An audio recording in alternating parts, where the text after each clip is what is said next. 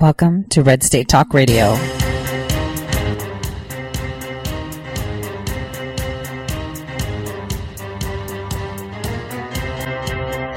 You're listening to Tori Says for the next hour. I'll be your host, Tori.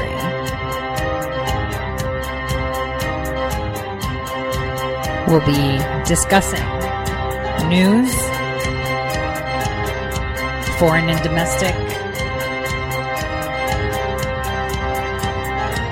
unfiltered news.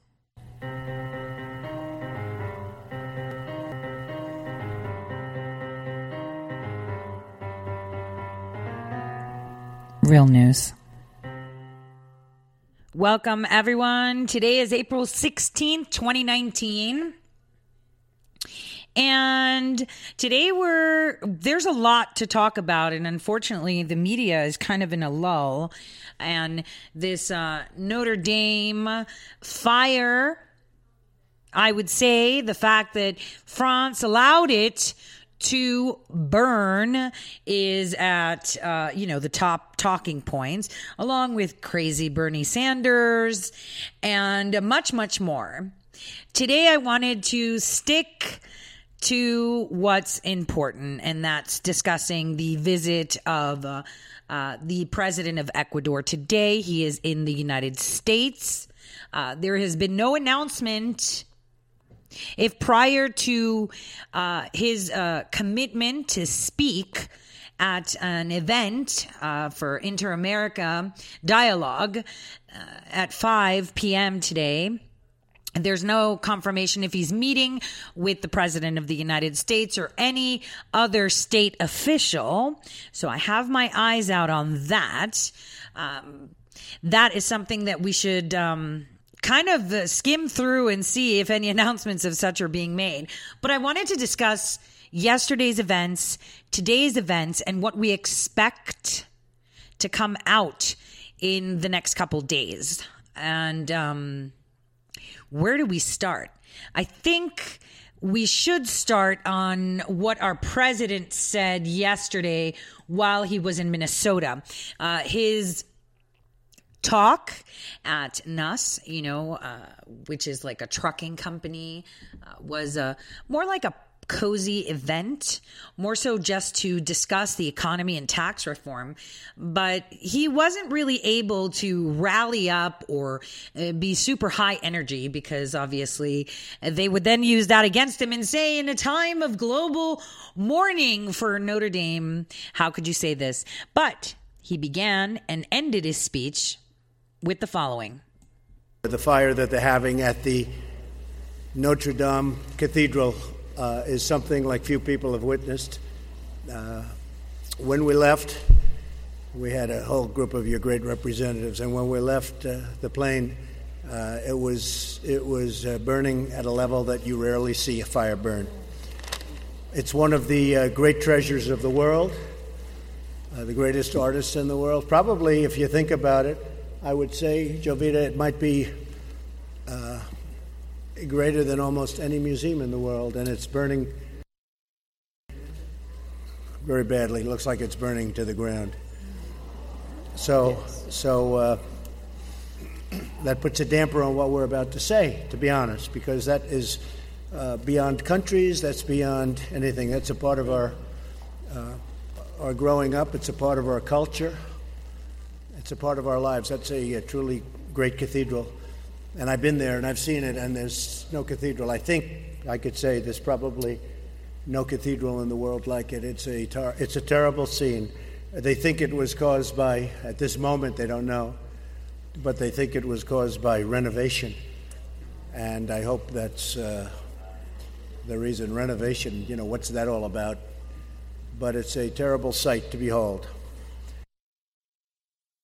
Renovation, what's that all about? So let's remember that yesterday on air, I didn't really want to discuss Notre Dame and the fire, only because it's just one of many such religious Well, no, all of them. No need to mention, but when I saw that the president of the United States said, why aren't you using flyers? That was a big deal because it took Macron over an hour to get any fire truck there. And my friends and family that were in Paris said it seemed as if they were gushing gasoline from the hoses rather than actual water. Now, a few media outlets decided to discuss how using water flyers is not feasible, how the sheer weight of the water falling would corrupt the structure of the building, et cetera, et cetera. Now, let's keep in mind that flyers do have the ability to drop water all in one go or to release it slowly. So this integrity structure and how using flyers wouldn't work is wrong. Remember, our president is a builder. And as a builder, he knows structures of buildings. I can tell you that in 2004, the city of Paris had, it wasn't 2004. That's wrong. It was 1994. They received a paquet de l'eau. It was money from the European Union to, help, I would say, change the way the economy is within France to align with what guidelines the European Union has set. Now, some of that money was actually used to install, guess what? Sprinkler systems within the cathedral and fire systems in place. So it seems super curious that I think at that time it was something like 20 million euros to do that. Anyway, I wanted to play a clip because, everyone's like renovations. These renovations have been going on for a very, very long time, throughout almost a millennium of the cathedral existing. And so timing is curious. Discussions about these renovations is curious, but more so are videos surfacing where people were at the top of the cathedral. I don't know if any of you actually have gone to the top of the cathedral. I have. It's like somewhat like 300 steps. You go up there or whatever. But there was someone at the top, and then you see someone in a thought, which is like your typical Arab dress, walking along while the place is on fire. I thought no one was there. So it was really weird. And the fact that Macron seemed to allow it to burn was even more dubious. But I wanted to play a clip where they were discussing on how they were looking for people to fund this. Also, during these renovations that they supposedly had in place and were ongoing, and I can tell you they've been ongoing since the 90s, they removed statues and artwork in the area that caught fire first. Take a listen to this little clip about a guy describing why Notre Dame is looking for a savior that was aired a long time ago. The crown of thorns said to have been worn by Jesus. Conservationists say the building is in desperate need of repair. Roxana Saberi got rare access to parts of the 855-year-old cathedral that are starting to deteriorate. For 13 million visitors a year, Notre Dame Cathedral soars in splendor. Notre Dame is beautiful. It has been worth every minute of my time. But beyond its facade, can you tell? I could not tell. Look closely. You'll see. This majestic medieval monument is falling apart. You see a piece of the pinnacle here, and you see 2 pieces of the railing. Michel Picot is raising money to keep the cathedral from crumbling. On the roof, he showed us walls chipping, stones stapled together, and Gothic gargoyles used to drain rain replaced with plastic pipes. Here what we see is a wooden railing which has been put to replace the original railing which was here. Years of rain, snow, and pollution are eroding the flying buttresses that prop the cathedral up. Therefore, there's a risk to the whole cathedral exactly. falling down? Yes, exactly. Church officials say the cathedral is, for now, safe to visit, but it has reached a tipping point. We are behind Notre Dame in the backyard. These are stones that have either fallen off the cathedral or were at risk of falling off. There are hundreds of them here. The hope is to fix them up and put them back. But the Archdiocese of Paris says it can't afford all the fixes, estimated at $185 million. The French government, which owns the cathedral, has pledged around $50 million. That leaves a bill of $135 million. To raise the rest, Picot helped launch the Friends of Notre Dame of Paris Foundation. It's working to find private donors in France and across the Atlantic. We know that Americans are wealthy, and so this is clear that we go where we think we can find money to help restore the cathedral. Some Americans may ask, why should we help pay to fix your national monument? Notre Dame de Paris is not a Paris monument or a French monument or a European monument, but it's really a worldwide monument. The monument last got a major makeover more than 150 years ago, inspired partly by Victor Hugo's description of its decaying state in The Hunchback of Notre Dame. But the cathedral spokesman says today the government is overwhelmed with other monuments that need maintenance, and many French people feel by paying taxes, they're already doing enough to help the church. Nobody wants to do this work in France. We need to ask American people to help us. He points out that Notre Dame is a part of American history. And to these Yanks, merci beaucoup, the Parisian. French and U.S. troops celebrated there after liberating Paris from Germany in World War II. And for many Americans, it's been a top tourist destination.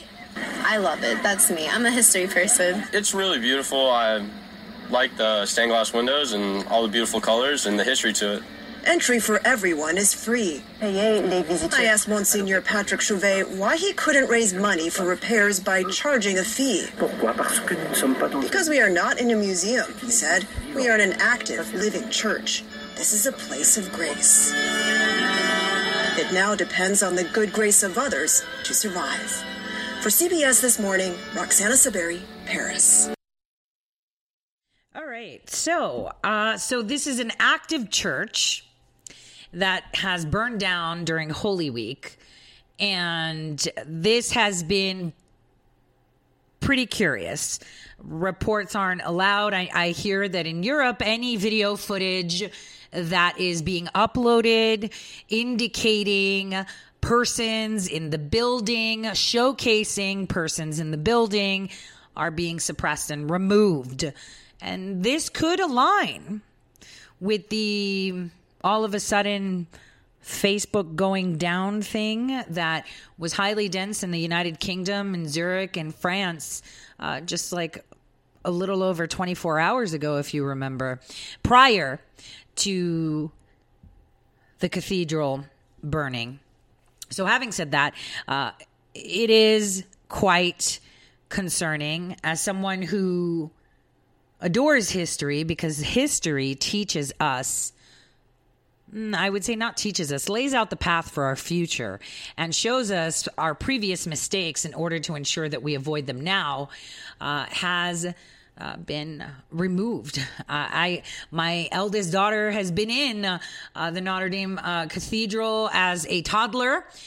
My youngest will never see it the way it was. And to be honest with you, when I saw Barack Hussein Obama tweet out a picture of himself, obviously he's the center of everything, and urging of we will rebuild, and suddenly all these private donors coming forward, even though for a very long time they've been trying to raise money, kind of seemed like a almost money grab. And I would not put it past them. You know, there are reports that there was some woman that was arrested on Friday for a car bombing outside of the cathedral. There's a lot going on, but, you know, what if indeed this is just a money grab? Because so long they've been waiting to raise funds to fix this and can't. And all of a sudden, all these donors are coming out. That would kind of make sense, that it was an orchestrated plot for money grabbing, kind of like, climate change. Give us your money and we'll save the planet because you're all going to die in 12 years. So shifting gears, I would like to first take a look at what our president has said this morning, and then we'll visit the Justice Department and talk about banks, because no one's talking about that on mainstream media. So here we go. The president's first tweet of the day is a must-read. Andy McCarthy's column today, Dirty Dealings of Dirt Devils Who Concocted the Trump-Russia Probe. We'll get into that. The greatest scam in political history, if the mainstream media were honest, which they're not, this story would be bigger and more important than Watergate someday. He tweets out, no collusion, no obstruction. And then he tweets out, so weird to watch Crazy Bernie on Fox News. Not surprisingly, Brett Baier, an audience was so smiley and nice. Very strange. And now we have Donna Brazile. So we'll talk about Bernie too. I think maybe we should start on this Trump-Russia hoax, and we'll circle back to what I've been saying about Assange. And in order for everyone to get in with the whole context of it, I think it's important that I play a clip that Gateway pundit editor James Hoft put together. I may pause in between, but this is important for you guys to listen, especially with the fact that Sean Hannity has deleted all references of WikiLeaks in his Twitter feed. So that's interesting. Take a listen to this. This information or anybody associated with Russia? Our source is not a state party. So the answer for our interactions is no. You did not get this information about the DNC, John Podesta. I just wanted to say this is from January 3rd, 2017, where Sean Hannity is interviewing Assange.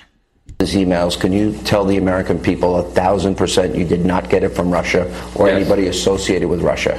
We can say, we have said repeatedly over the last 2 months that our source is not the Russian government and it is not a state party. WikiLeaks founder Julian Assange on this program back in January, denying Russia had anything to do with giving WikiLeaks the DNC emails during the 2016 election. Earlier this month, Republican Congressman Dana Rohrabacher of California traveled to London. He met Assange face-to-face, the first congressman to do that. Following the meeting, Rohrabacher predicted that if the American people knew the information that Assange has, and he would be the one guy that knows the truth of where it all came from, they would be outraged over the time that was wasted blaming Russia for this particular hack. And now Congressman Rohrabacher says that a meeting is being arranged between him and the president to discuss what he was told by the WikiLeaks founder. So let me stop right there for a second. So first of all, Rohrabacher, did I pronounce that right, went to see Julian Assange on August 16, 2017, spent a little over 3 hours discussing this matter. And indeed, he is discussing how he can meet with the president, which I've already written about and told you, but I'll reinforce that General Kelly said no. And I'll explain to you why this meeting never happened. Because if indeed the president was provided the gray hard drive that Dana brought with him from the United Kingdom with all the evidence that it is not Russia that hacked the DNC and leaked those emails, then that would be classified as obstruction.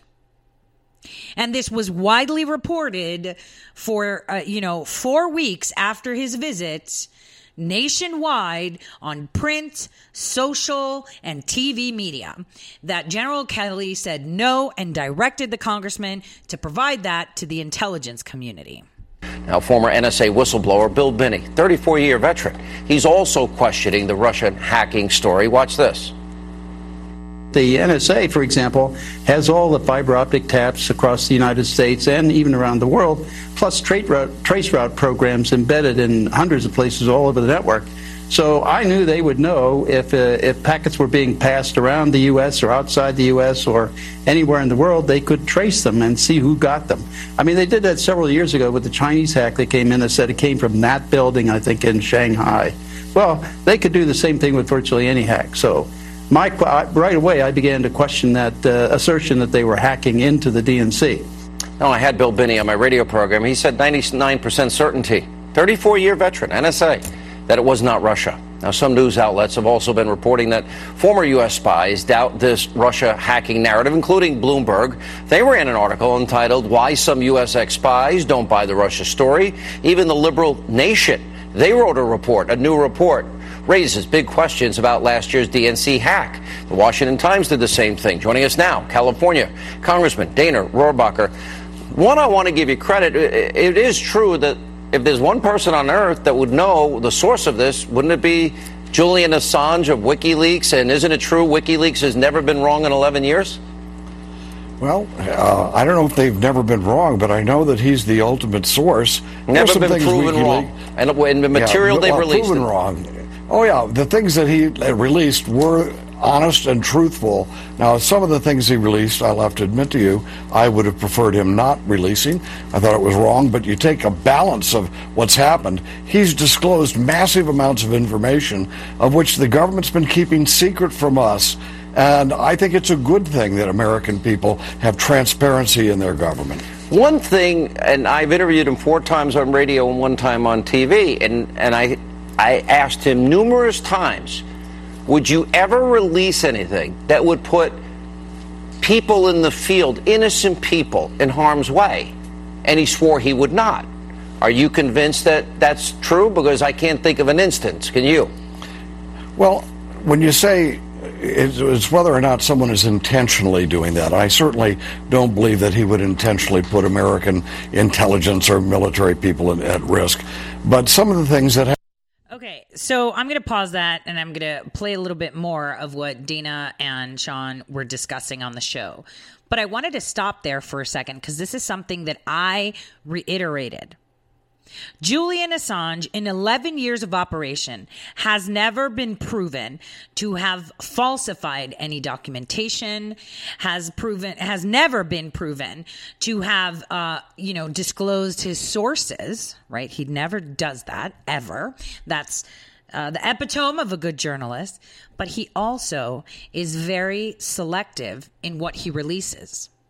And if you look at the article that I wrote about Assange, where you can actually find the link to all the chat logs, you will see him clearly, if that is him on the Jabber text with Manning, saying that he cannot release some information. I can't release that. I can't talk about that because he would never intentionally put any assets in harm's way. He would never put anything out there that could cause harm to civilians and innocent persons or expose location of assets.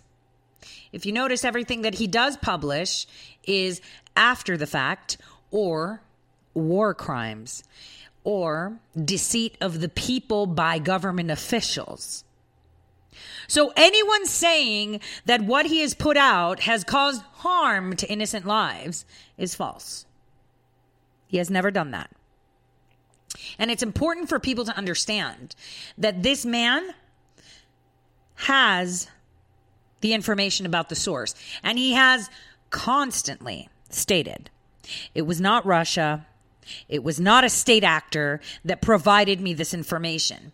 And just like every other person that has worked in intelligence, I can say there is no way that we don't know who hacked what.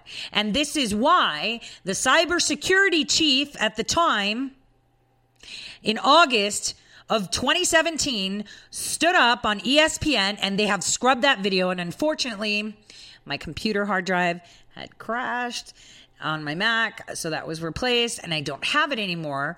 And I'm still searching for it. Hopefully one of you out there that are listening can find it. He clearly said that for some reason the operations were bottlenecked, and based on the information that CrowdStrike provided in regards to their analysis of who actually hacked the DNC seemed to be manufactured code.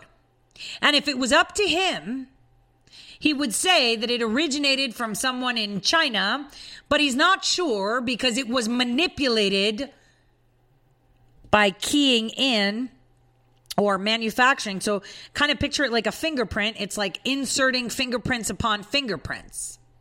So this is really important for you guys to understand, because what I'm going to delve into will probably indicate, and I'm still in the middle of writing the article, trying to make it flow more. But from this Mueller report, if this information is omitted, Mueller is in trouble. If it is included, Mueller is in trouble. Why?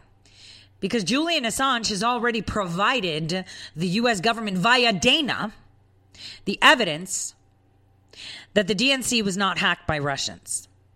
So right after this break, I will continue playing this clip and we will analyze it step by step.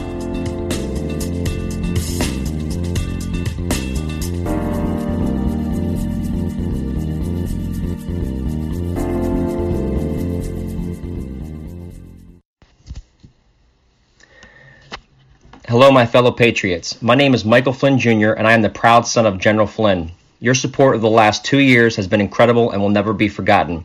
If you'd like to continue supporting General Flynn, you can donate to our Legal Defense Fund. Any donation is welcome. To donate, go to www.mikeflynndefensefund.org. Thank you, and God bless America. How did you become addicted? A friend? Were you at a party and someone said, "Hey, try this"? Then you got the cold sweats and started shaking. And the more you did it, the more it didn't work. So you switched to the needle. Now you're a train wreck. Drinking, drugging, broke. Your family hates you. And you hate you.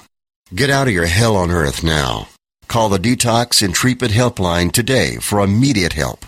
In many cases, your insurance may cover the costs. We can't guarantee it, but we can guarantee we have what you need to change your life for the better. Pick up your cell phone and call right now.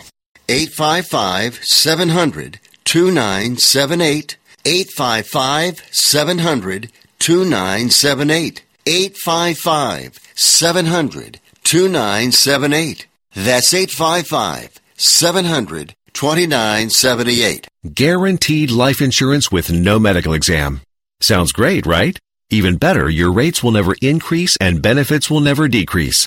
If you're a U.S. citizen between 50 and 80, you can get life insurance guaranteed. It's not guaranteed in every state, and you may not qualify for every policy, but when you call, you'll speak with a licensed insurance company. They'll give you all the details about guaranteed life insurance. So call now, 1-800-707-1219. 1-800-707-1219. Hey, this is Leonora Cravota from Red State Talk Radio for MyPillow. I used to have trouble sleeping. MyPillow changed all that. I now fall asleep within moments of my head touching my pillow. That's how comfortable MyPillow is with its patented interlocking fill. MyPillow stays cool and does not go flat. Plus, it's machine washable and dryable. MyPillow has a 10-year warranty and a 60-day comfort guarantee. MyPillow is also the official pillow of the National Sleep Foundation, and it's made right here in the USA. MyPillow is now offering Red State Talk Radio listeners a 4-pack special with 2 premium standard or queen pillows and 2 go anywhere pillows. That's 4 pillows for the price of 1. To take advantage of this special offer, call 1-800-961-9194 and ask for promo code RedState. That's 1-800-961-9194, promo code RedState. Put sleepless nights behind you with MyPillow, the most comfortable pillow you will ever own. For the best night's sleep in the whole wide world, visit MyPillow.com.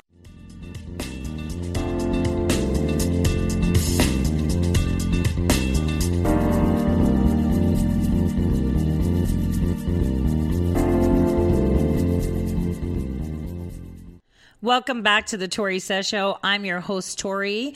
And now we will just analyze what I expect Mueller to actually be indicted in a criminal conspiracy. And if not, I'm going to be writing to my senators, my congresspersons, and those that are not of my state to ensure that he is questioned to that fact. Because if he has omitted the evidence provided by Dana or included it, In his report, he is guilty either way, and I will demonstrate that to you. And hopefully that'll help me figure out how to put it in writing in an easier to follow way.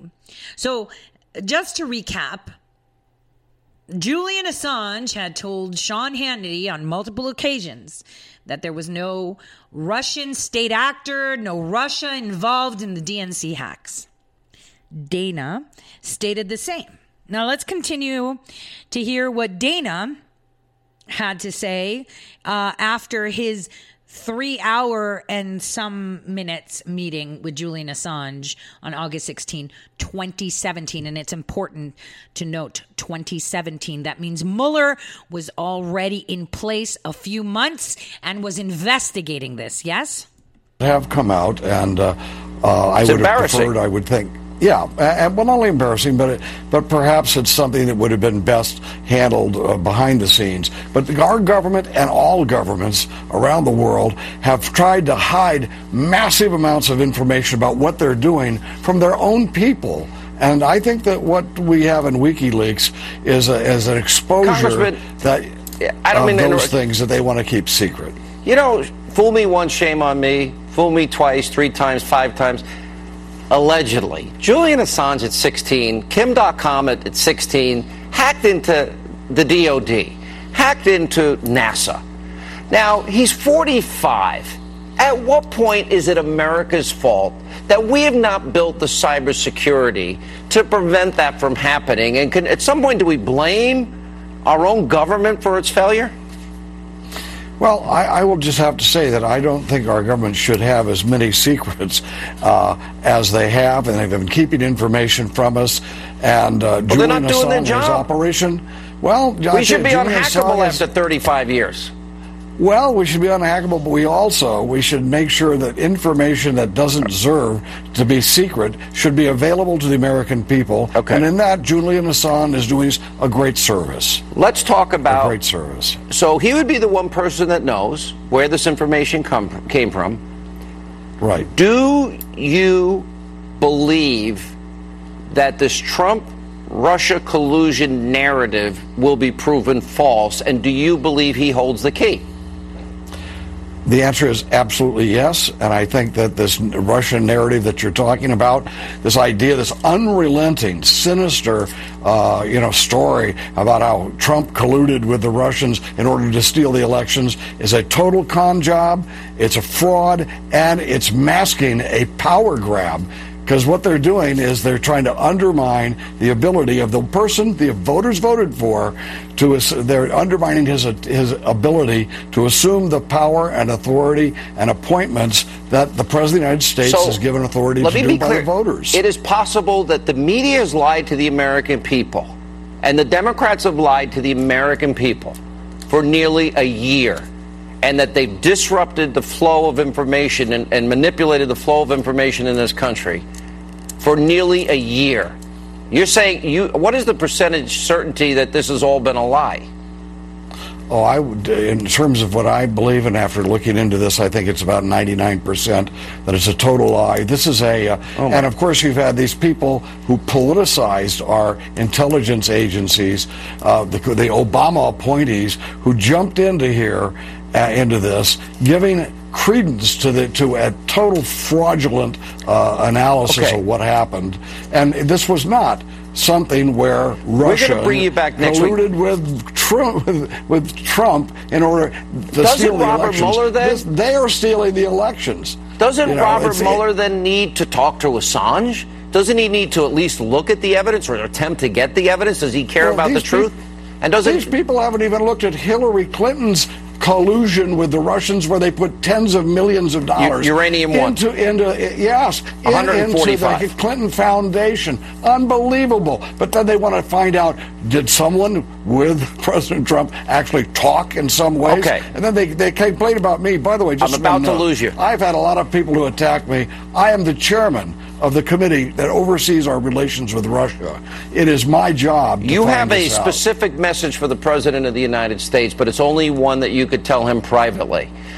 That's in this correct. environment, is it going to be hard to tell him privately? Because, Dana Rohrabacher is now sending back messages from Julian Assange. If Is that going to be possible? And if not, will you go public with what you know? And obviously, Julian Assange probably wants to just be left alone to go to Ecuador, is what I'd imagine, right? I think that's probably it. I think what we have here, it's really important for the truth to be known.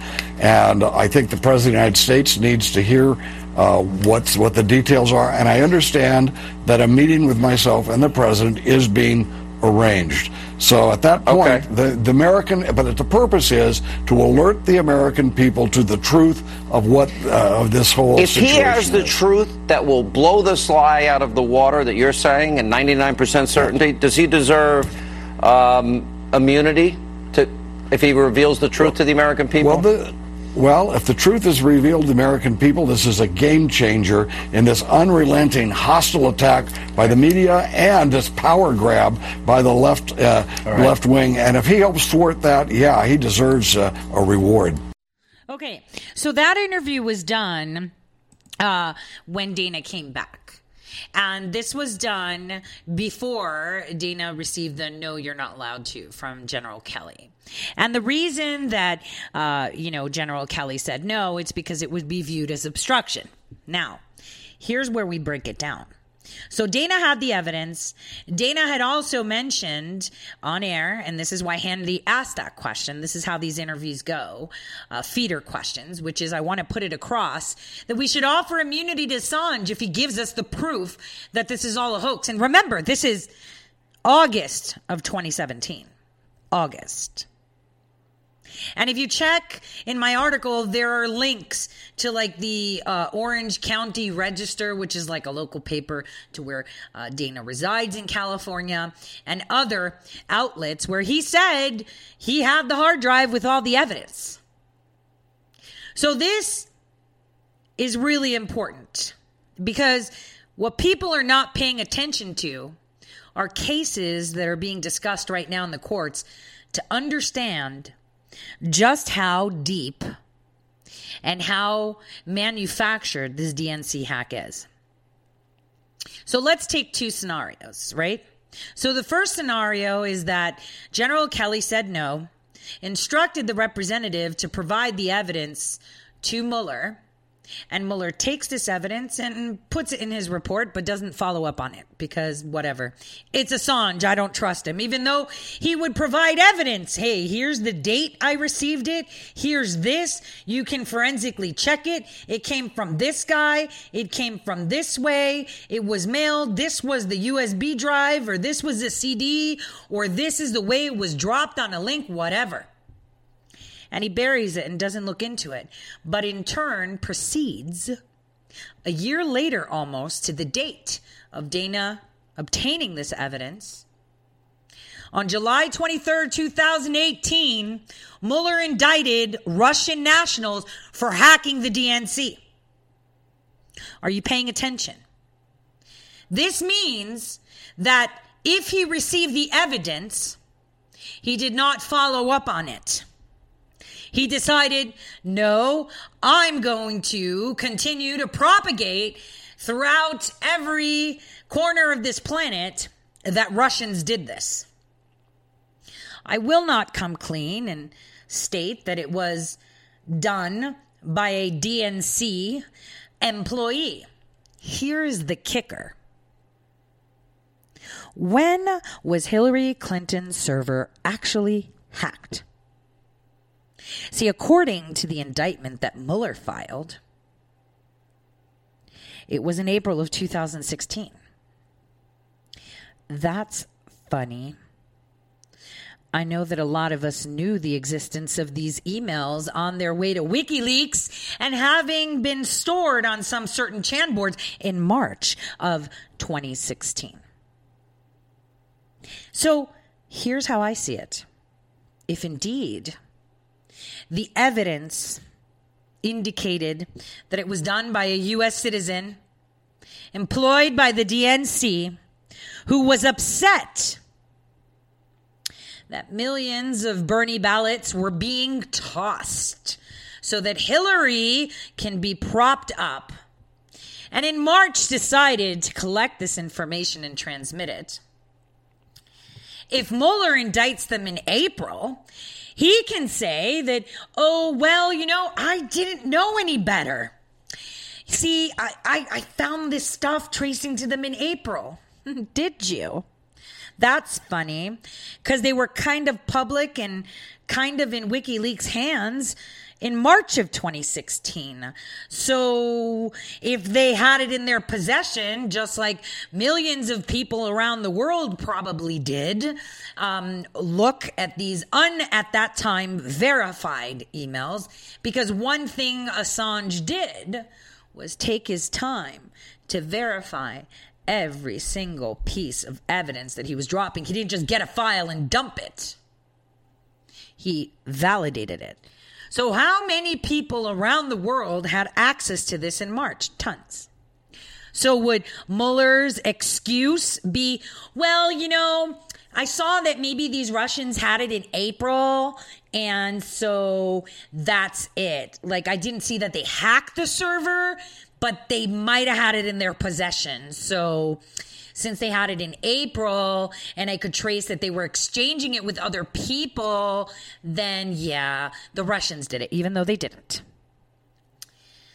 So that's scenario number one, where he took the evidence and said, nope, it led me to Russians. I don't care what the evidence says. It's Russians because I say it's Russians. It's kind of like when a murder happens and a police officer decides it's John Doe. And no matter how much evidence you show that it's not John Doe, it's John Doe. And they will have John Doe in a hot box until John Doe says he did it. Are you getting it? So if it is included in the Mueller report, the questions that should be asked are, did you contact Julian Assange? Pretty sure if you sent him an email or called him, he would have answered your call. Did you request information from Assange to verify the information that you were provided from the representative? That's if the representative handed it over to the intelligence community, which in turn the intelligence community would have to hand that over to the Mueller investigation, because he's looking at Russian collusion and Russian hacking, right? So, and that would totally kill the narrative. So here's where we have, if he did take it, did he ask? Did he reach out? No, he didn't. Because if he did, Julian Assange would have let us know. So there's that. He didn't ask. He didn't care to verify it. Or maybe he took it and created a narrative to push it out a couple weeks from the actual date of the hack, and then dress it up and charge Russian nationals. So knowingly, intentionally, and knowingly filing a false indictment, which, by the way, this indictment, these charges against these Russian nationals were given to a department of the government where things go to die. Because the people that receive these indictment have no way of actually doing what?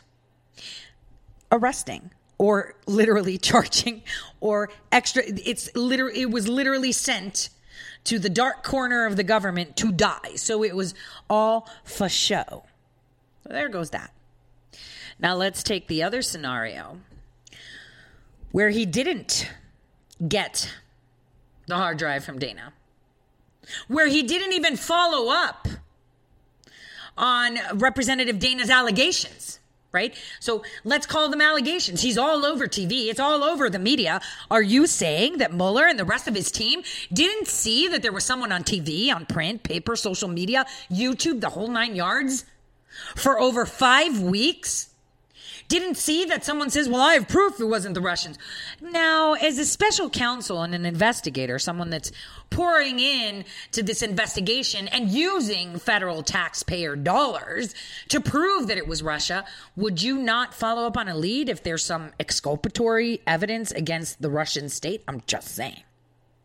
That is actually your obligation. So, did he reach out to the representative? I don't know. I still haven't received a response from Dana, but after the show, I'm going to keep following up with his office. Because the question lies, did you follow up on something that may have solved your case months into your appointment about the DNC hack? I mean, he went so far into Manafort and Cohen's financials, so far into it, you would think that if there was anything exculpatory for the DNC side of things and the whole WikiLeaks drop email stuff, that he would follow up on it. I mean, was he and the rest of his team living under a rock? Did none of them look at a newspaper, watch Hannity, because they all do, Tucker, YouTube, anything? No? That doesn't make sense, does it? And here's the funny part. If he knew that there was exculpatory evidence, if he already knew that this information existed in cyberspace in the dark corners and the more of the visible, untraceable corners like the Chan boards, then why would he go ahead and indict Roger Stone for being implicated in WikiLeaks when Roger Stone didn't hack the DNC? And, you know, obviously the WikiLeaks email drop of the DNC was not related to Russia. Well, because the only way he could indict Roger Stone is if what? He indicted Russian nationals for it. Because there's no, you can't, you know, follow and attack a U.S. citizen for discussing things that could have very important information on a candidate that's running. Like, how do you do that? Oh, yeah, you can, as long as they're linked to Russia, because then that's an indirect connection to Russia. So this is how he warped up Roger Stone. Again, false allegations. But here's something people don't know.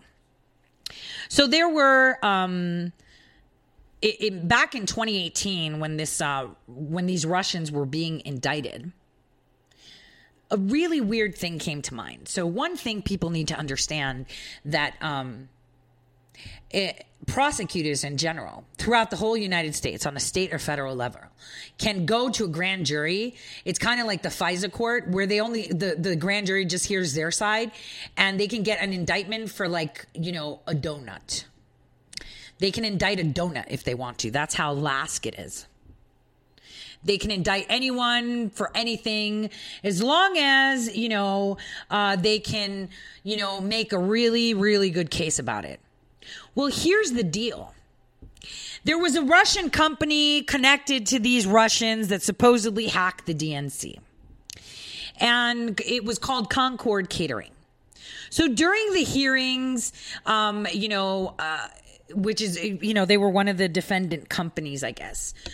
There was a company called Concord Management that was kind of supposed the same.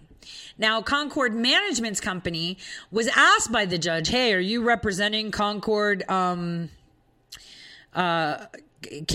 And the lawyer said, no. He's like, but they're the same company. He's like, yeah, but that company didn't exist in 2016 when Mueller said they did this. So the judge was really confused. It's really hard to indict a company that didn't exist, right?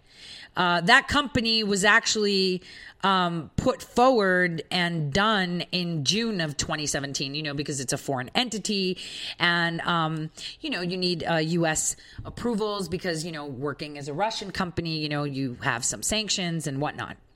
So what I don't understand is, so was Mueller so desperate to make this look Russian that he indicted a company that didn't even exist during 2016 just to get these Russian nationals indicted? Are you guys getting this? This guy literally manufactured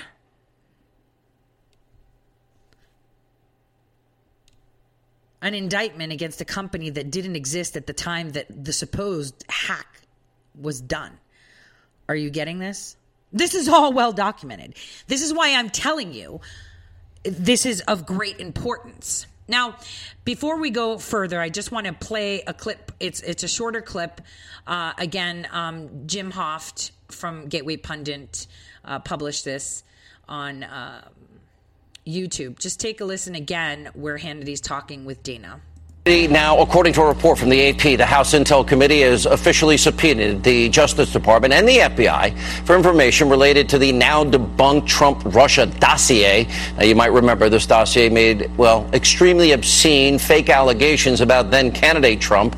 And according to a piece by Byron York in the Washington Examiner, quote, the subpoenas are an indication of growing frustration inside the committee over the FBI and Justice Department's lack of cooperation in the Trump-Russia investigation. Here with reaction, California Congressman Dana Rohrabacher. Congressman, how is that possible?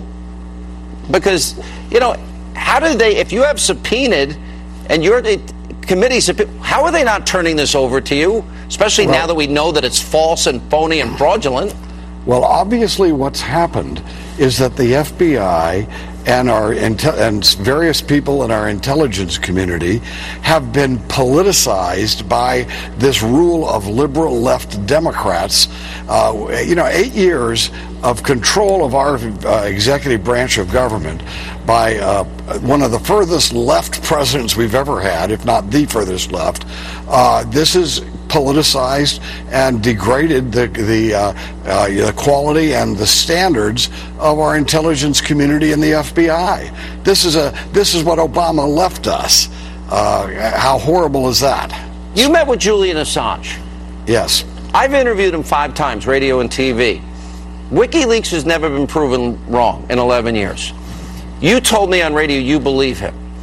And he's told you that he can prove, and he would be the one person that knows where the information came from that leaked on the DNC. He told you he has incontrovertible, irrefutable evidence that in fact shows Russia was not involved. That's correct. And now when we realize if that's the case, that Russia was not involved in hacking or stealing those emails from the Democratic National Committee and then having them disclosed, once we know the Russians weren't involved, then we have to understand that this massive propaganda campaign, this historic con job that happened after the election to prevent our president from exercising the powers granted to him by the voters. This is one of the great crimes, political crimes against the American people in our history. So before the break, I just wanted to note, imagine, right? They already know that Russia did not hack the DNC and the RNC, by the way. So they know that for a fact. So in March, when everyone met with Hillary Clinton, this was discussed. And in April, they had CrowdStrike manufacturing code. CrowdStrike, that is not an approved third-party vendor for the FBI. CrowdStrike, that was the one that helped on the imaging of Hillary Clinton's email server. CrowdStrike, that was funded by Robert Bauer, the attorney that was also representing Barack Hussein Obama before and as White House counsel and after, along with Barack Hussein Obama's nonprofit organization, Hillary for America, and the DNC. So he paid them in April so they can mitigate, or as they say, find out who hacked the server.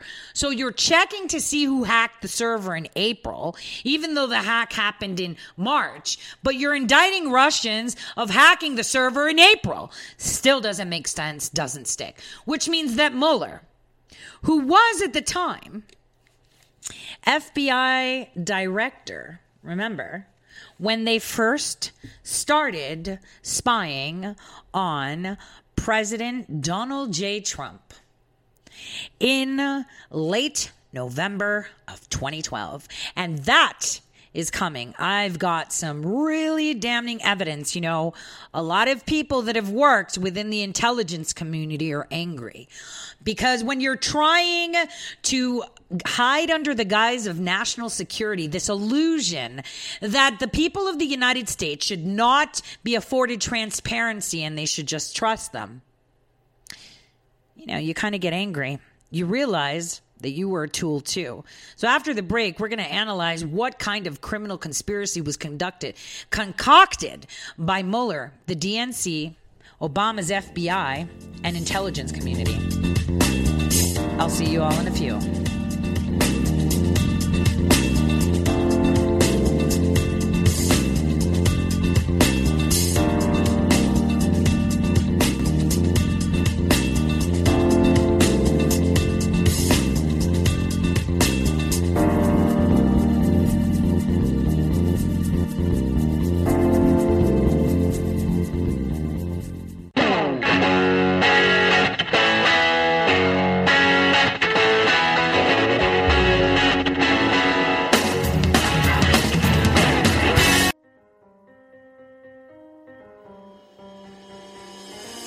Welcome to Red State Talk Radio.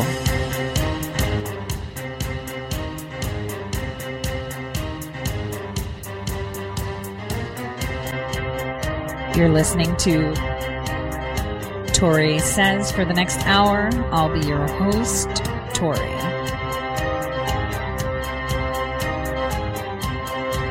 We'll be discussing news, foreign and domestic, unfiltered news.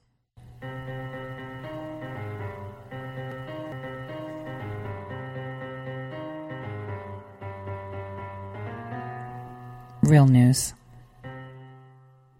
Welcome back, everyone, to the Tori Says Show. I'm your host, Tori. Remember, you can always follow me on Gab and Twitter at Tori_says. You can also join the Red State Talk Radio Facebook group, where discussions ensue and lots of content is shared. But always, you can find me here Monday through Friday, 12 to 2 Eastern Standard Time. So like I was saying, and an article that I published this morning about the ADL, the Anti-Defamation League, and Ocasio-Cortez, the policy of the deep state, this fourth unelected shadow government, is if you don't have the stats or the evidence, manufacture it. That's the way it goes. You manufacture it. This is evident from the indictments that Mueller has put forward. And I expect him to be indicted for not only obstructing justice, but manufacturing information. And this can indeed and may possibly be one of the 2 criminal conspiracy referrals that were made by Nunes.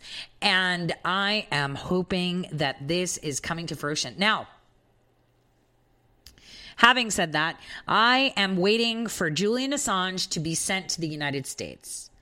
Everyone who is purporting, oh my gosh, when he comes here, they're going to do this to him, they're going to do that to him.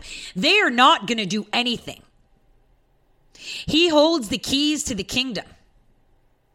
And if the United Kingdom does not fork him up on Thursday, we should see their names and expose their participation in a global collusion against the American people.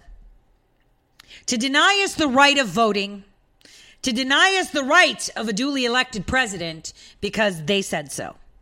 And like I've said, and I said yesterday, their whole plan was to corrupt our government, to destroy our infrastructure. I mean, why else would you open up your borders and bring in millions of illegal migrants when you've lost 5.1 million jobs in just under a year? When you have shut down manufacturing, unemployment rate is skyrocketing. Why would you bring more people into a country when there are no jobs for them? There aren't enough jobs at the time of the Obama administration for the Americans that are born and raised and live here. We're going to bring illegal migrants? Sounds dubious, because it is. Because it was an orchestrated event. Now let's move on to these lies that being, and manufactured information. I want to play a short clip of Ocasio-Cortez talking about how there's so much information that is available to impeach President Trump and that she's so for it. And then we'll walk through what she used to defend Ilhan Omar. And we will be talking about the Anti-Defamation League. It's over a century old and even cited in high courts of our nation as a I would say, reputable source of statistics. And they were the founders of the term hate crime. Let's take a listen to this short clip and what Ocasio had to say. The Democrats, Congresswoman Ocasio-Cortez, now continuing her far-left crusade against anything, everything President Trump. But there's one itsy-bitsy problem. Reality just keeps getting in the way. Now, she was recently asked about her top 3 reasons to impeach the president. Had a little trouble answering the question. Kind of becoming common. Take a look. You could reach in a bag and pull so many things out that are impeachable of this president. I support impeaching this president. 2 and 3? 2 and 3. I think 2 would be tax fraud. Mm-hmm. And number 3, man, I mean, there's just so much. Okay. There's so much. You couldn't answer the question. Tax fraud, really? Let's keep going. Like the census, there's, I can't even, the tax bill. It's like, there's just so much. It's just so many things that I can't find one. I'm working on it. All right, also ramping up her radicalism on foreign policy and taking aim at one of our most important allies. Take a look at this. I think what we're really seeing is the ascent of authoritarianism across the world. I think that Netanyahu is a Trump-like figure. Would you be in favor of reducing military or economic aid to Israel? I mean, I think it's on the table. I think it's certainly on the table, and I think it's something that can be discussed. Now, while the Democratic primary is just beginning, Ocasio-Cortez is already making one thing clear. He doesn't want Joe Biden to be the nominee. Oh, boy. I guess she decides, not Nancy Pelosi. Take a look. This idea that we can go back to the good old days with Obama's vice president, and I think there's an emotional element to that, but I don't want to go back. I want to go forward. Here with reaction, founder of Skybridge Capital, Anthony Scaramucci, Fox News contributor Rachel Campos-Duffy is with us. All right, Mooch. By the way, good to see you, man. Hey, great to be here, Sean. All right, so there's so many things, but where do you want to start? I mean, I'll start there. Well, I would say AOC out of New York ASAP. That would be my first thing to say. But secondarily, I think Nancy Pelosi, whose daughter said that she could cut somebody's throat without them even feeling it, is going to take her out. I don't think there's any chance. Well, she says there's only 5 of these extremists in her party, but she's scared to death of the 5. You think so, though? I don't know about that. I think there's 100 supporting the new Green Deal. She's a remarkably successful survivor in Washington, and she's old school. And this sort of behavior, I don't think is going to last very long. It's just my honest opinion. Okay, so they're going to sit there and analyze why this won't, cause harm to the Democratic Party. Listen, the Democratic Party has one thing. If you don't have the stats or the evidence to support your claims, you manufacture it. And this is something AOC has jumped on board. Now, I published an article earlier this morning demonstrating that. In response to Ilhan Omar and how, she decides that, first of all, that 9/11 was just something, and she's supporting her. She's pointing how right-wing extremists, she demonstrated that using falsified statistics from the ADL. She said that we've had more deaths of right-wing extremists in 2018 than anything. And here's the thing. I actually went and pulled this report she referenced, in response to Den Crenshaw. I looked at it. And then I thought, whoa, I didn't know that the Parkland shooting was a right-wing extremist. Did you guys? No. I thought it was just a deranged teenager that was completely brainwashed and went on a shooting rampage. No, according to the ADL, it was a right-winger. Not only that, you remember the guy that was an incel? You know what an incel is, right? A guy that doesn't have sexual relations with women because, he can't have sexual because women don't like him, so he hates women. Usually you find these guys in some, basement watching porn all day and having tons of sticky keyboards lined out, with spots and sitting on lawn chairs naked. Very demented human being, but yet this guy was troubled like that. And so he went on a shooting rampage, and apparently he was a right-wing extremist too. Let's not stop there. Then they brought the example of the deranged Kentucky guy, Gregory Bush, who walked into a Walmart and started shooting people. And this guy was mentally ill. Like there in the article, I cited how the judge in 2009 said he should have no guns. This guy is mentally unstable. So almost 10 years prior to him shooting people down randomly in a Walmart, but they just happened to be black people, right? Was a right-wing extremist too. And here's the kicker. Do you guys remember that 17-year-old boy in Florida that was a converted jihadi, right? Where he admitted to stabbing to death Giovanni Brand, who had just turned 13. He was idolizing celebrities, which, he was upset because, that young boy that had just turned 13 was idolizing celebrities, which went against his own Muslim views. Police also said that Corey Johnson stabbed his friend Eileen Simon 12 times and her 13-year-old son Dane more than 30 times, and both of them obviously survived after being hospitalized for a while. Now, Corey Johnson said that Dane, the son of, his friend Eileen Simon, that he stabbed more than 30 times, deserved to be stabbed because he was making fun of his religious beliefs. His religion is Islam, right? And so Eileen's 15-year-old son, Kyle, told the police that he and Corey Johnson would often watch violent video about jihadists online. So wait a minute. So now the jihadi is a right-wing extremist. Are you getting this? Like literally they put that there.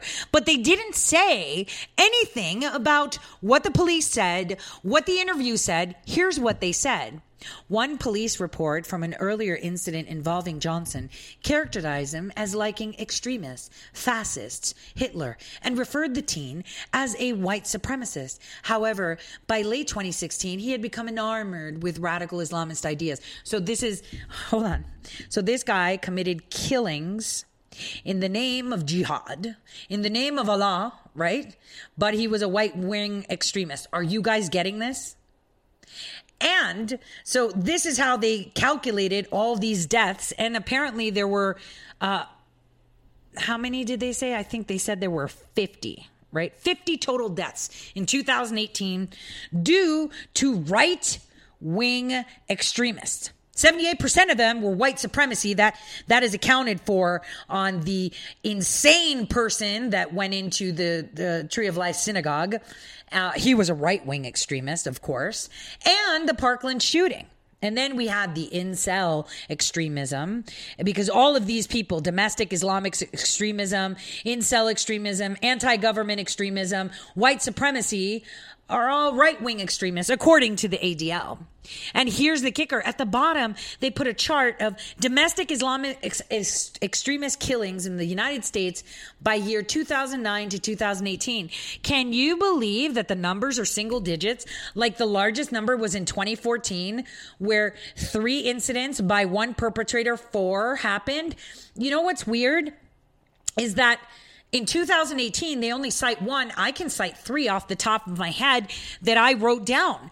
And this is the ones that we know, because for some reason, whenever a jihadi attack happens, they conceal the fact that they're jihadis, right? So in 2018, unlike what the ADL said, who said that it was a right-wing extremist, Corey Johnson killed 1 person, in the name of jihad. Hafiz Kazi drove a minivan filled with propane into Travis Air Force Base, killing another. And Khalil Lawal, you remember him mowing down pedestrians in Philadelphia and shouting Allahu Akbar?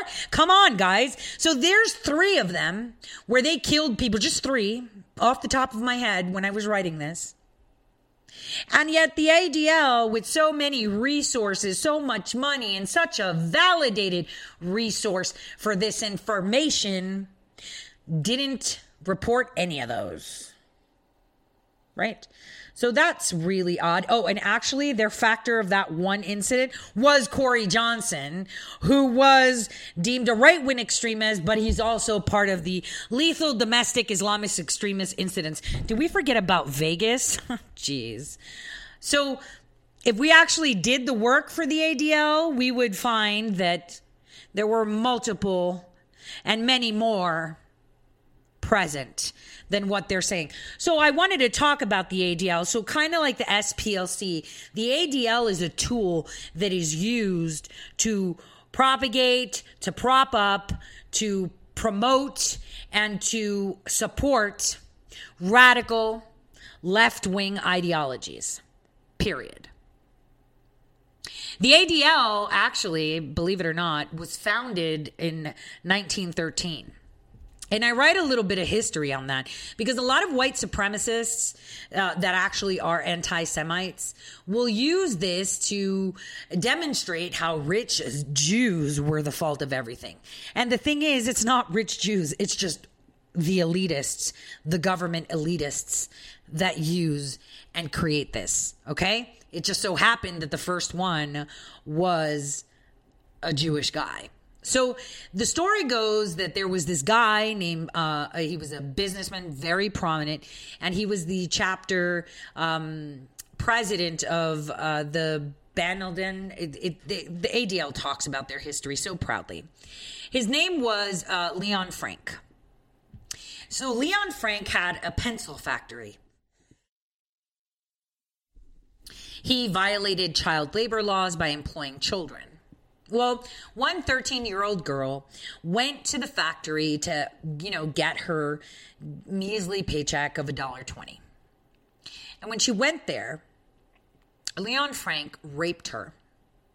Raped and murdered her so viciously for the time. Like he dragged her across the floors. The police found her hair and blood on the floor right by his office. Like this guy was not even bothered about it. And the police didn't even know who the girl was. And he was like, yeah, before they even told him, hey, we found this body, he was like, yeah, it's her. How did you know?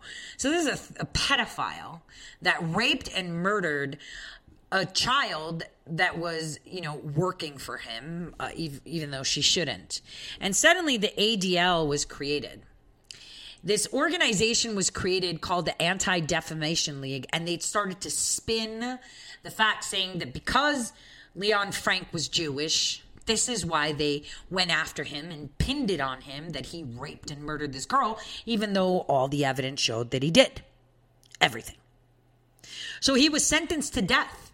But the ADL raised money, raised hell, and they forced the governor of Atlanta to commute his sentence. But before it was commuted, guess what? The prisoners in jail and the people of Atlanta took justice into their own hand and delivered what they called Southern justice. They beat him and they killed him, and then they strung him out and hung him. So, the ADL didn't stop there. They went retroactively. I think in 1986, they got him, to be pardoned for that crime after his death. It's pretty incredible. And even in the 70s in Congress, and I don't remember who had said it, but I remember watching a video a while back because I do like to see debates within our House and our Senate from the 60s, 70s, and 80s, because those were the times that they laid the foundation for the horrible garbage we're going through right now. And they stated that the Anti-Defamation League is one of the strongest units, stronger than any congressperson, stronger than any senator, because they drive legislation. In the guise of what? Hate crimes. They invented it. And we've seen it before. Remember when Kamala Harris and Cory Booker were pushing this anti-lynching bill? Suddenly the Jussie Smollett hoax happened. They manufacture hate. They manufacture hate statistics to promote their ideologies. It's pretty incredible, you guys, how they are able to do this. They skew, and the thing is, the mainstream media also partakes. And all you have to do is look at who funds the ADL. They have tons of money. And you could see the contributions that they get are the majority are Democrats. It was in 2004 and 2006, Bush era, of course, that we saw Republicans contributing to them. Other than that, it's Democrats. And who do the Anti-Defamation League persons fund?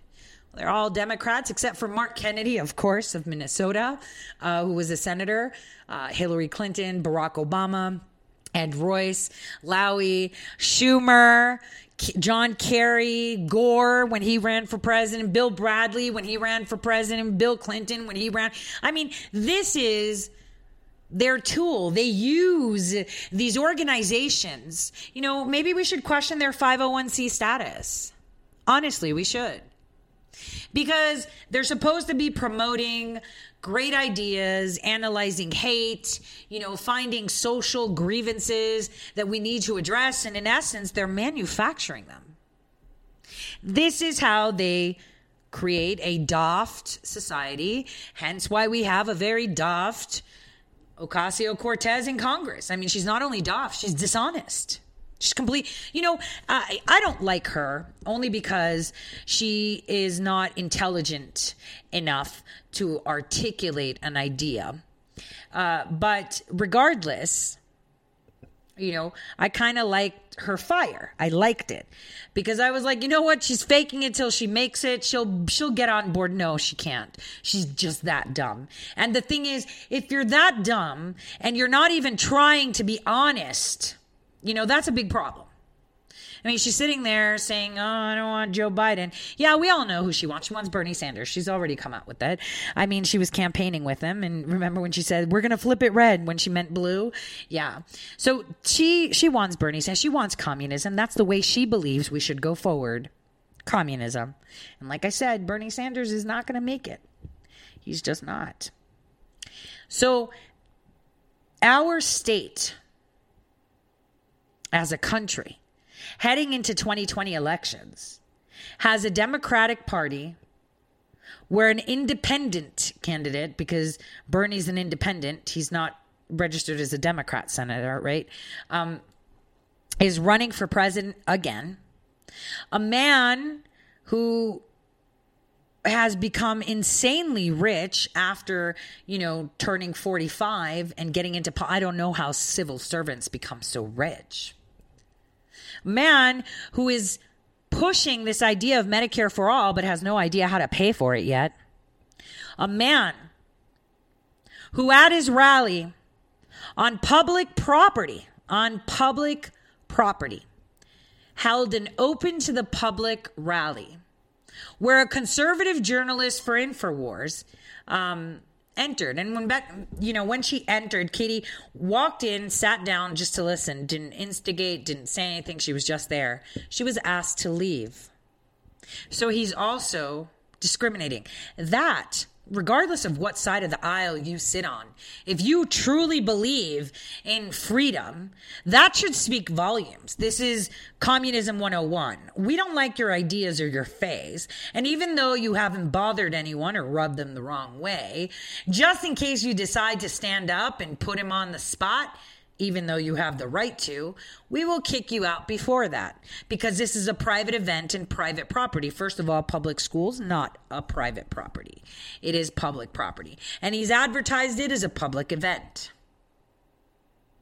This is who Ocasio stands by, who also stands by a woman who loathes the country she is supposed to be serving, Ilhan Omar.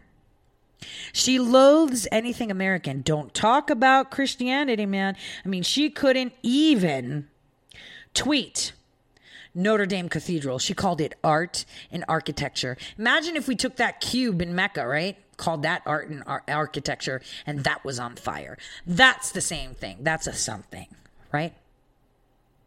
This is the state that we are in, and you know what? Watching back debates or reading documented articles from the 50s, 60s, and 70s and 80s, it was inevitable. What we're seeing now is socialism has already come to our doorstep. It has already been implemented in many facets of our society, and we just are too dumb to see it. It's been here. And now what we're doing is fighting it. Because the last threshold is forfeiting all rights you have in the name of statism. Now, after this break, I want to discuss what I think. I've been doing some calculations, and I have some really weird theory to put out there. Very tinfoil hat-ish. Super fun, though. And I think a lot of you will be like, yeah, you know, that kind of makes sense on a global level. So stay tuned for that. Now, finishing up with AOC. She is dangerous. And Pelosi understands how dangerous she is. And Pelosi has lost control of the House and hasn't realized it yet. That someone with an IQ of her shoe size, and that's way too big, by the way, who can't articulate a phrase, who talks about impeachment but can't really think of reasons why, actual reasons, who pushes false reports, manufactured information that indeed are what? Created to create what? Division, hate, and drive violent responses among our citizens. That's a big problem. I'll see you guys all in just a few.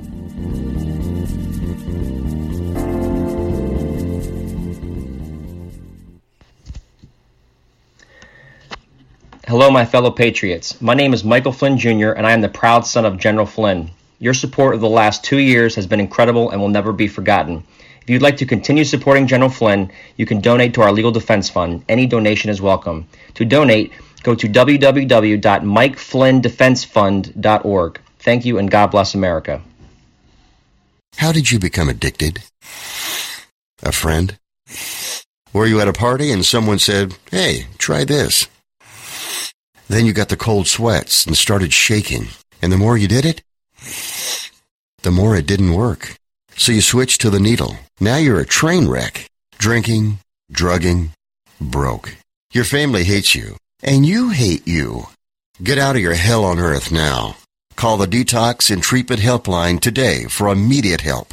In many cases, your insurance may cover the costs. We can't guarantee it, but we can guarantee we have what you need to change your life for the better. Pick up your cell phone and call right now. 855-700-2978. 855-700-2978. 855-700-2978. That's 855-700-2978. Guaranteed life insurance with no medical exam. Sounds great, right? Even better, your rates will never increase and benefits will never decrease. If you're a U.S. citizen between 50 and 80, you can get life insurance guaranteed. It's not guaranteed in every state, and you may not qualify for every policy, but when you call, you'll speak with a licensed insurance company. They'll give you all the details about guaranteed life insurance. So call now, 1-800-707-1219. 1-800-707-1219. Hey, this is Leonora Cravota from Red State Talk Radio for MyPillow. I used to have trouble sleeping. MyPillow changed all that. I now fall asleep within moments of my head touching my pillow. That's how comfortable MyPillow is with its patented interlocking fill. MyPillow stays cool and does not go flat. Plus, it's machine washable and dryable. MyPillow has a 10-year warranty and a 60-day comfort guarantee. MyPillow is also the official pillow of the National Sleep Foundation, and it's made right here in the USA. MyPillow is now offering Red State Talk Radio listeners a 4-pack special with 2 premium standard or queen pillows and 2 go anywhere pillows. That's 4 pillows for the price of 1. To take advantage of this special offer, call 1-800-961-9194 and ask for promo code RedState. That's 1-800-961-9194, promo code RedState. Put sleepless nights behind you with MyPillow, the most comfortable pillow you will ever own. For the best night's sleep in the whole wide world, visit MyPillow.com.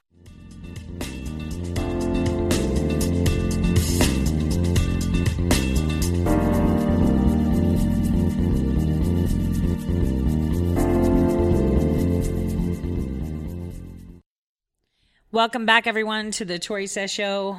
And this is the last half hour where I usually drop a few hints of what's to come. Like I said, today I am expecting to see some news on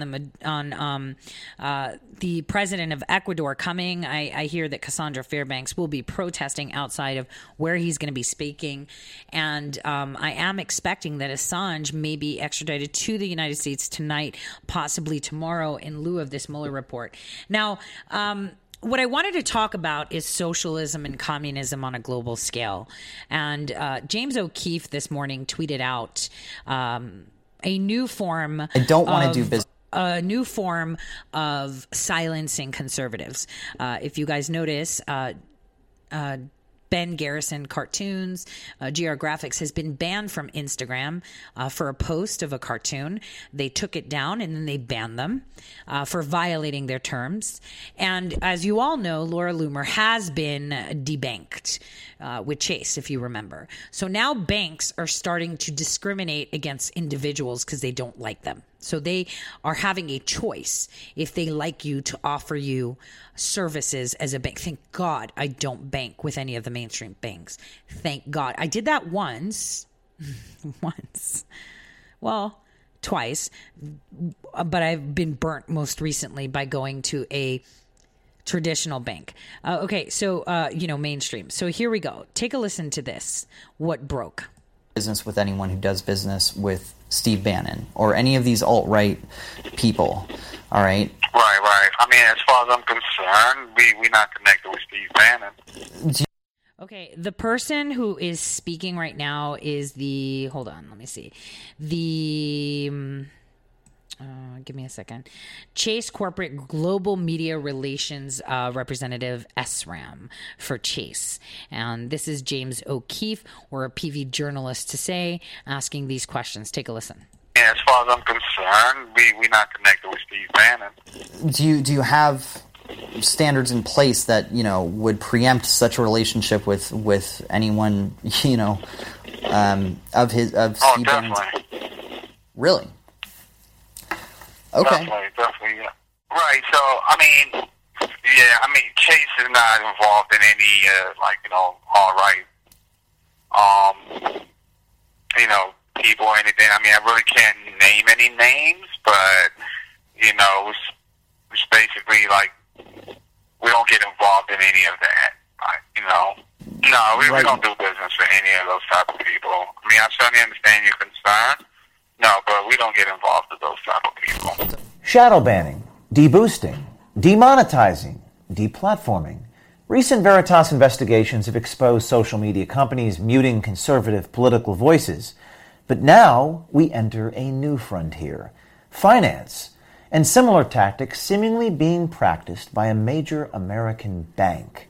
It's time to learn a new word, debanking. So, on my end, I'm talking about people like Trump supporters, for instance. The MAGA, whatever the hell those types of people. Individuals. Right. I know what you mean, but like I said, the call is being recorded and monitored, so I can't get political, and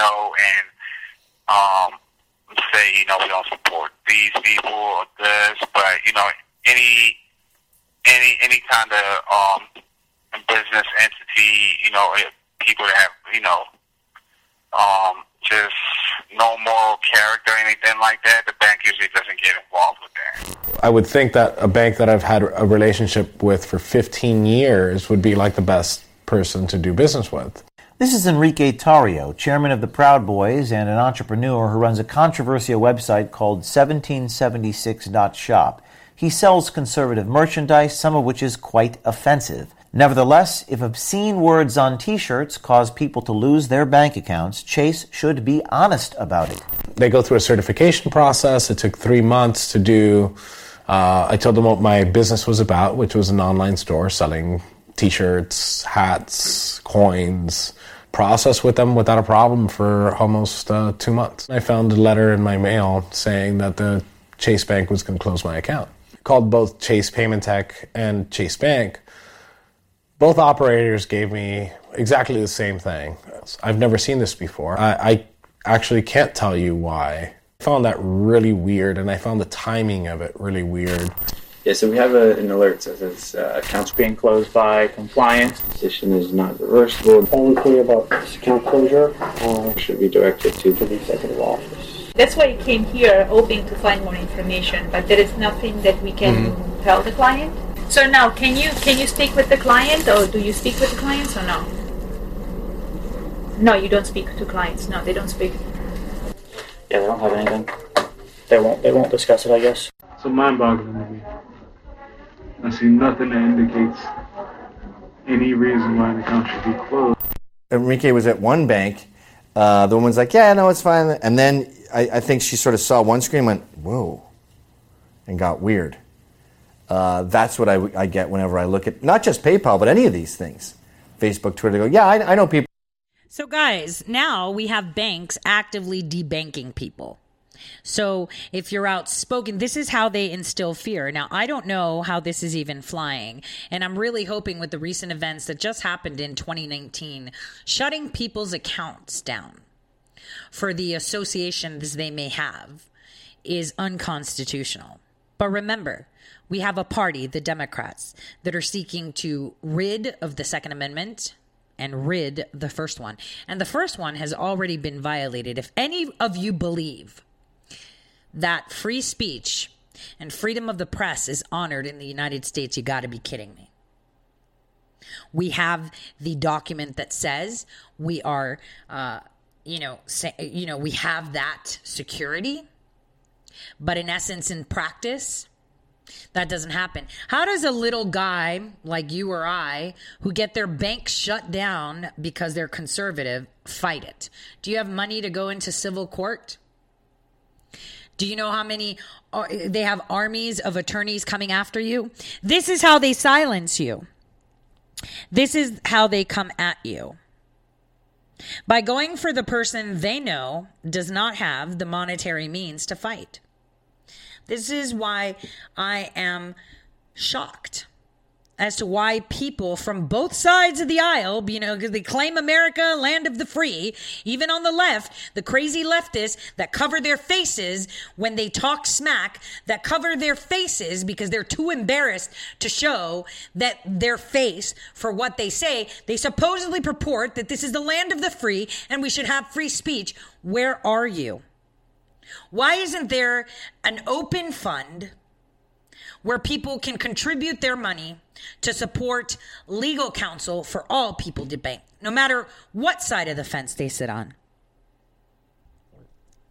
This is really important because we have a communist coming up like Bernie Sanders who is going to rip a hole into this fabric of our nation, and he's doing it, and he's been doing it. And I'm really glad that, and it sounds bad, I'm really glad and grateful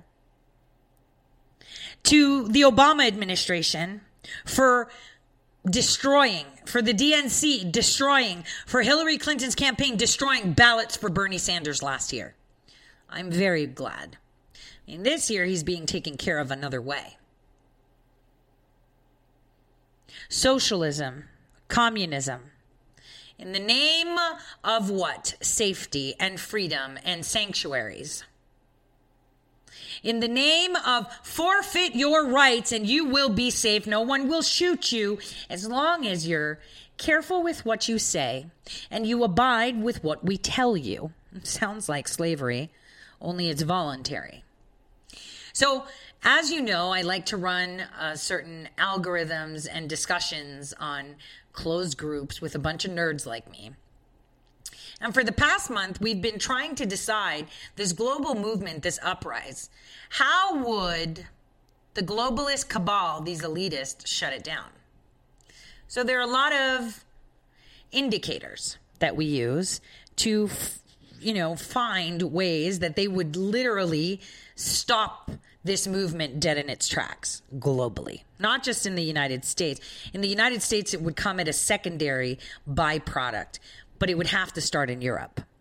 So we've already seen how Barack Hussein Obama prior to the EU extension to the UK for Brexit, prior to the arrest and expulsion of the arrest of Julian Assange and expulsion from the Ecuadorian embassy. Prior to all that, they were discussing how people need to be more compliant, more welcoming, and understanding how mass migration, in other words, invasion, can change the face of their city, and how they need to be patient and more tolerant, because this is 2019 and we're all one world, pushing that idea of globalism faster. So here we have Europe, where people are uprising, marching, protesting against the European Union, against the laws. We have countries that are totally in disregard of what their people ask. We saw it in 2015 when Greece voted to leave the EU with an overwhelming 62% vote, and the Prime Minister of Greece disregarded that and remained. We see the Brexit vote that happened, and still they have not Brexited.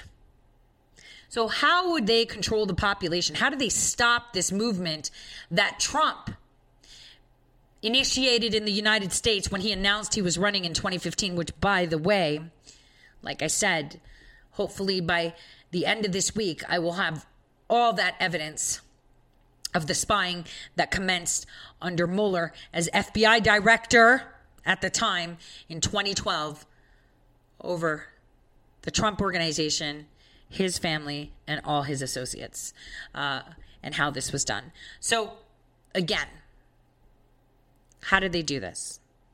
So here's the craziest but most substantial theory that comes out. With an overwhelming 72% chance of being pushed in Europe, that they would actually stage an alien invasion, like alien, not like alien, illegal aliens, like aliens like R2-D2, Star Trek, Greys, whatever you want to call them, coming down to Earth and attacking humans. And they would be able to do that because they control the majority of the media in the European Union. There are laws set of what you are allowed to share online and what you aren't. What the media is allowed to put out and what they can't. Media licenses are being pulled constantly on a daily basis throughout all European member states that do not comply with EU directives. So let's pretend they choose some, I don't know, maybe in the outskirts of southern France or Spain or northern Italy, where an attack is to ensue. And this attack is done with bright lights, fires, and supposed deaths, completely orchestrated, holograms. I mean, we've got the technology for it. And suddenly, throughout Europe, little things like that are happening in remote villages that they control or outskirts. So the media is mandating people that they have a curfew, that they must be careful, that they shouldn't get on social media or share pictures because it's dangerous for them and they will be targets. They will even demonstrate that by showing children, maybe, or a group of persons recording these aliens doing stuff, and then their whole families are targeted and taken out. Whatever. Just whatever. They will instill fear. And in the name of fear, and in the name of this attack that could be ongoing, people will start to forfeit their rights and abandon traditional means of communication of this, century. Social media, texting, calls. Maybe communications will be ceased for a while because, the aliens are using it. This is like really crazy. I just want you to hear me out. And in that sense, President Trump will be like, well, they're over there and yeah, whatever, deal with it. We're not dealing with it. And they will shame us for not accepting that this is true. The mainstream media will participate in it, how we're allowing people to get killed by aliens and we're not complying. And this is 72%. And we have never had such an extraordinary number. The only thing that will allow all people of all race, color, creed, member states, whatever their political ideologies are, either they believe in socialism or they believe in capitalism, they believe in freedom or slavery, whichever it is, they would come together in thought of, being extinct or eradicated, or, they'd take it patriotically as human beings. Now, the next, scenario is going to war with Russia, and that Russia would actually participate. But that would be really difficult. I mean, Russia is on very rocky relations, and that was like a, 12% percentage there on going to war with the European Union, forcing them to comply, the European citizens to comply, forfeit rights, censor media, censor communications, or pretty much kill all media whatsoever, so no communications happen. And again, utilize that the United States is not participating, ergo they're allowing Russia to destroy the European Union.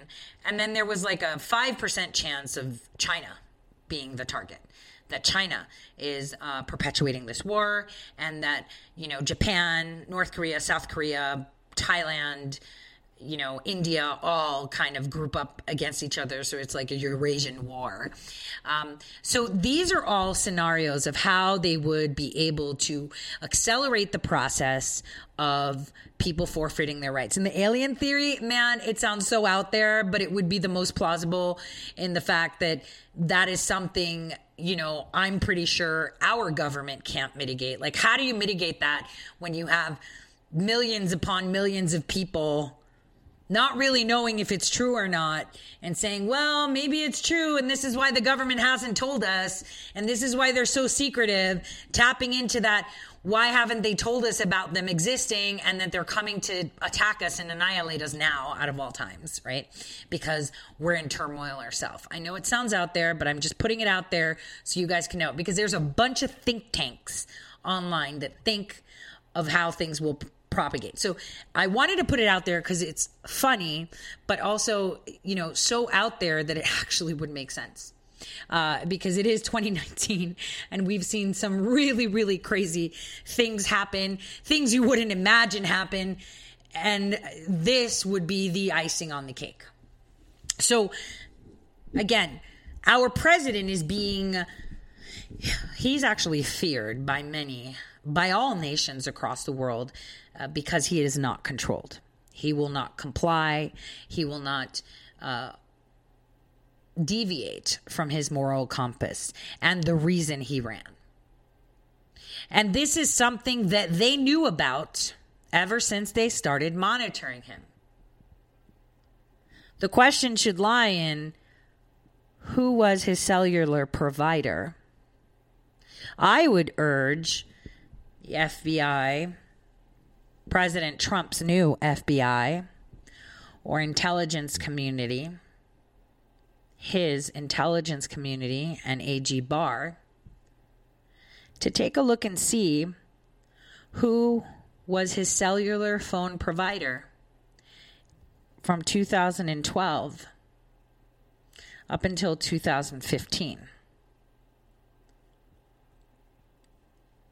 Because private companies, for some reason, have some loopholes where your First Amendment right, your Fourth Amendment right to due process as well, is never honored. As long as it's done under cloak and dagger, right, Mueller?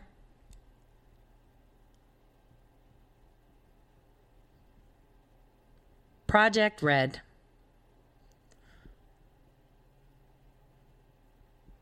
Operation MG. Remember that? No, you don't, because I'm telling you about it.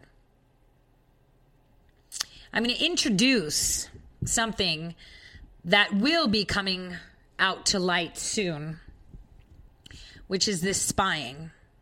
Has nothing to do with the FISA warrants or the applications to it.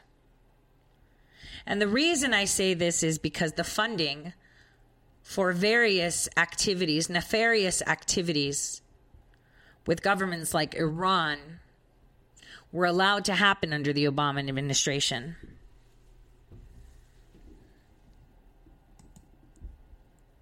President Trump, his family, his associates, and his company were lightly monitored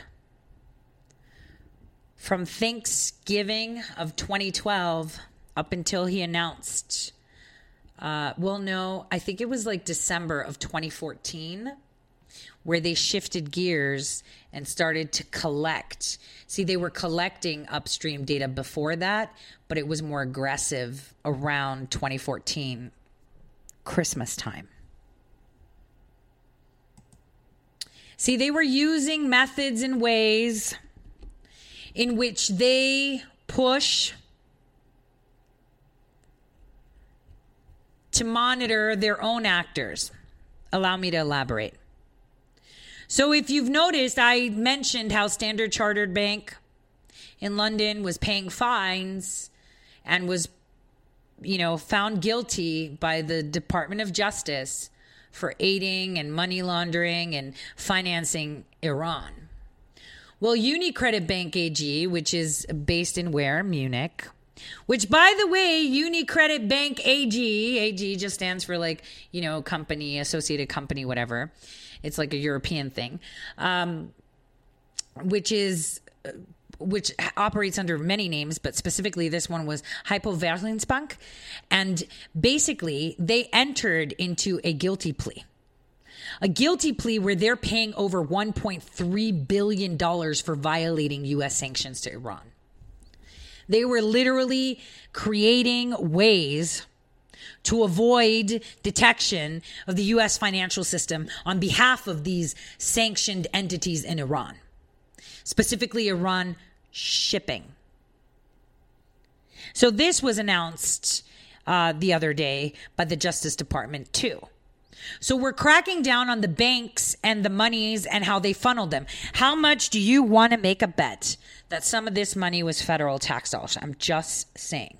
Not just facilitating payments and money laundering. They orchestrated ways to disallow detection from U.S. financial systems.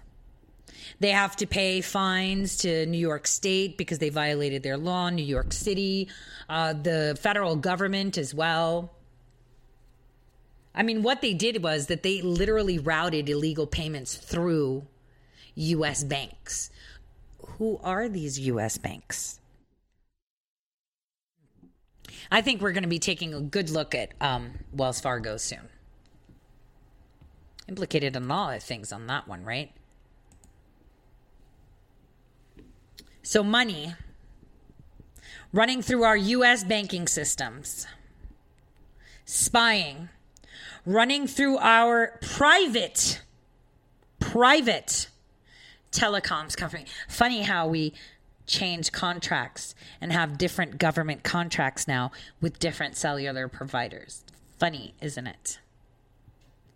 Funny how we have 2 criminal conspiracy indictments. One of them is definitely involving Mueller.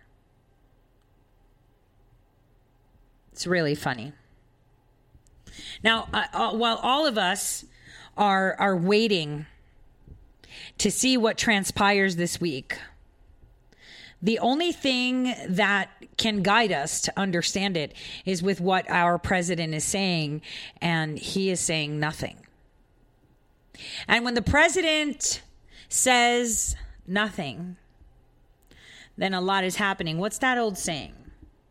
You're praying to God and you're not getting an answer, but that doesn't mean he's not doing the work, right? It's all coming to fruition. So the question that all of us should have on our mind is, they know it's inevitable. They can't stop what's coming. So what is going to be the mitigation they're going to use? Because this is going to collapse a global media industry. This is going to break relationships that have been in place for many years and create new ones where they didn't exist. We see it with the breaking up of alliances throughout the world right now that we can't even see between Africa, Australia, the Asian coast islands, Indian Ocean, South America, you name it. They are burning and building bridges where you didn't think a bridge could exist. And then we have Space Force. So it's just something, food for thought for everyone. When you know something's inevitable, the only thing you can do at that moment is mitigate. So we need to understand that when there's silence coming from our president, he's probably examining their mitigation tactics. And what was the thing that I've always said? It's not about making you as a spy. It's figuring out how you're going to use and what methods will be applied. On that note, from all of us here at Red State, I wish you a great evening. Be happy and healthy, and we'll see you here tomorrow. Same time, same place. Thanks for tuning in. From all of us at Red State, God bless.